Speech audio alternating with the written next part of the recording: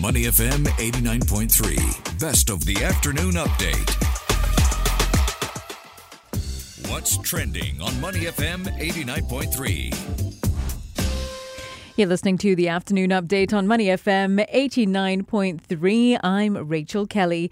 Now, it's the news that many parents have been waiting for. COVID-19 vaccinations for children aged between 6 months and 4 years will likely be ready towards the fourth quarter of this year, according to the Ministry of Health. Now, this comes after 2 children aged up to 4 were reported to have died from COVID-19 over the past 2 months. MOH said that the rate at which children aged 4 and below are dying because of COVID-19 is comparable to other infectious diseases such as pneumonia and influenza. The ministry added that children aged up to 4 are much more resilient than older patients, but more vulnerable compared to older children and young adults. To discuss this further, we're joined on the line now by Dr. Leong Ho Nam, who's an infectious disease physician at the Rofi Clinic. Dr. Leong, thank you so much for joining us today. Thank you. Good to have you with us, Dr. Leong. So, according to MOH, of the 1.7 million COVID-19 cases reported since the start of the pandemic, around 64,000, that's 3.9%, were children under the age of 5. What are some of the typical symptoms of COVID-19 in children at that young age? Actually, they do present quite similarly to the adults as well. They may have fever, headache, muscle aches. They do, some of them get sore throats, and even blocked and runny nose. So it is like a typical cold which you and I would experience, but they experience it as well. The good thing is that majority do not have a high fever. Some still have a high fever, and they tend to resolve much quicker and faster compared to the others. When you say much quicker and faster, how much faster? By about the second or third day, they are much, much better. And by the 5th day or 6th day, they can be up and around running. So that's the good thing about COVID for children. They tend to respond much better. Now, Dr. Leong, I have a 3-year-old and a 3-month-old. What should parents like myself look out for or be concerned about? At what stage should we bring a child to seek medical attention if they test positive for COVID-19?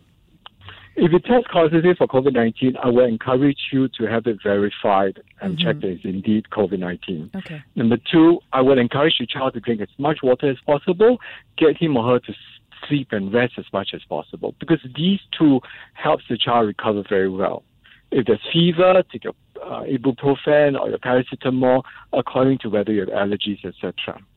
Now, what I would really watch for is how active is the child. If the child is active, alert, and still eats the food, that's fine. But if the child becomes more and more lethargic, doesn't want to wake up, is not playing, is not taking his usual favorite foods, then this is a cause for concern. I will take him to see a doctor. Okay. So, Dr. Leong, as I mentioned earlier, the Ministry of Health has announced that COVID-19 vaccines for children from 6 months to 4 years will likely be ready by the end of the year. What studies or trials have been conducted for this particular age group? Actually, they have done trials in showing that this vaccine works very, very well for this younger age group. Number 2, it can actually reduce down the hospitalization risk and falling sick risk.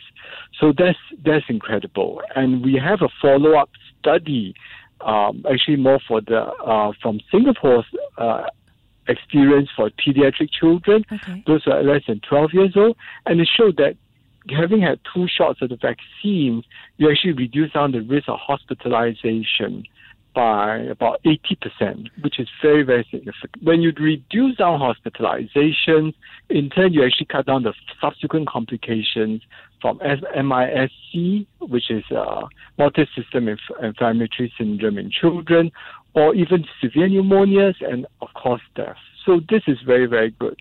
However, it doesn't reduce down the risk of infection very, very well. Individuals can still fall sick, as in children fall sick, but they end up with a milder form of the illness, which is more reassuring for you and me. Dr. Leong, I have to tell you, I noticed on the Rofi Clinic's TikTok, you posted a really great video. I mean, it's a fun video, but it's an educational video on children and COVID-19, and you highlight some of the key facts there. What would you say to parents that are concerned about getting their children vaccinated against COVID-19? What are some of the facts that they need to know? I understand the concerns. This is a new vaccine, so the same reasons again. But with much more experience than ever, we realize that by getting vaccinated, we have a reduced down risk of heart problems. We have a reduced down risk. There's heart problems as in myocarditis. We have a reduced down risk of MIS-C, multi-system inflammatory syndrome, in children. And very importantly, do you know that COVID-19 actually causes diabetes in children as well as adults? When you actually lower down the risk of getting the severe form of COVID-19, you're going to lower down the risk of getting diabetes in children. And these are the sort where you have to give daily injections of insulin. That's massive. Okay, that's interesting. I didn't know that COVID-19 can cause diabetes in younger children. Younger children as well as adults as well. So in adults, you realize that there's a 1 to 2 times risk of getting diabetes after COVID infection.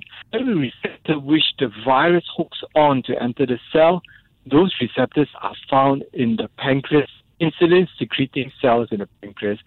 So they get attacked, you have fewer of those insulin-producing factories.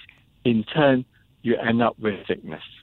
Diabetes. I see. Well, Dr. Leong, thank you so much for taking the time to share your insights and knowledge on the topic of COVID-19 and children on the back of the news that children between the ages of 6 months and 4 years will likely be able to get a vaccine towards the fourth quarter of this year. Thank you. Thank you. We've been speaking with Dr. Leong Ho Nam, infectious disease physician at the Rofi Clinic. You're listening to Money FM 89.3. To listen to more great interviews, download our podcasts at moneyfm893.sg or download our audio app. That's AWEDIO. Available on Google Play or the App Store.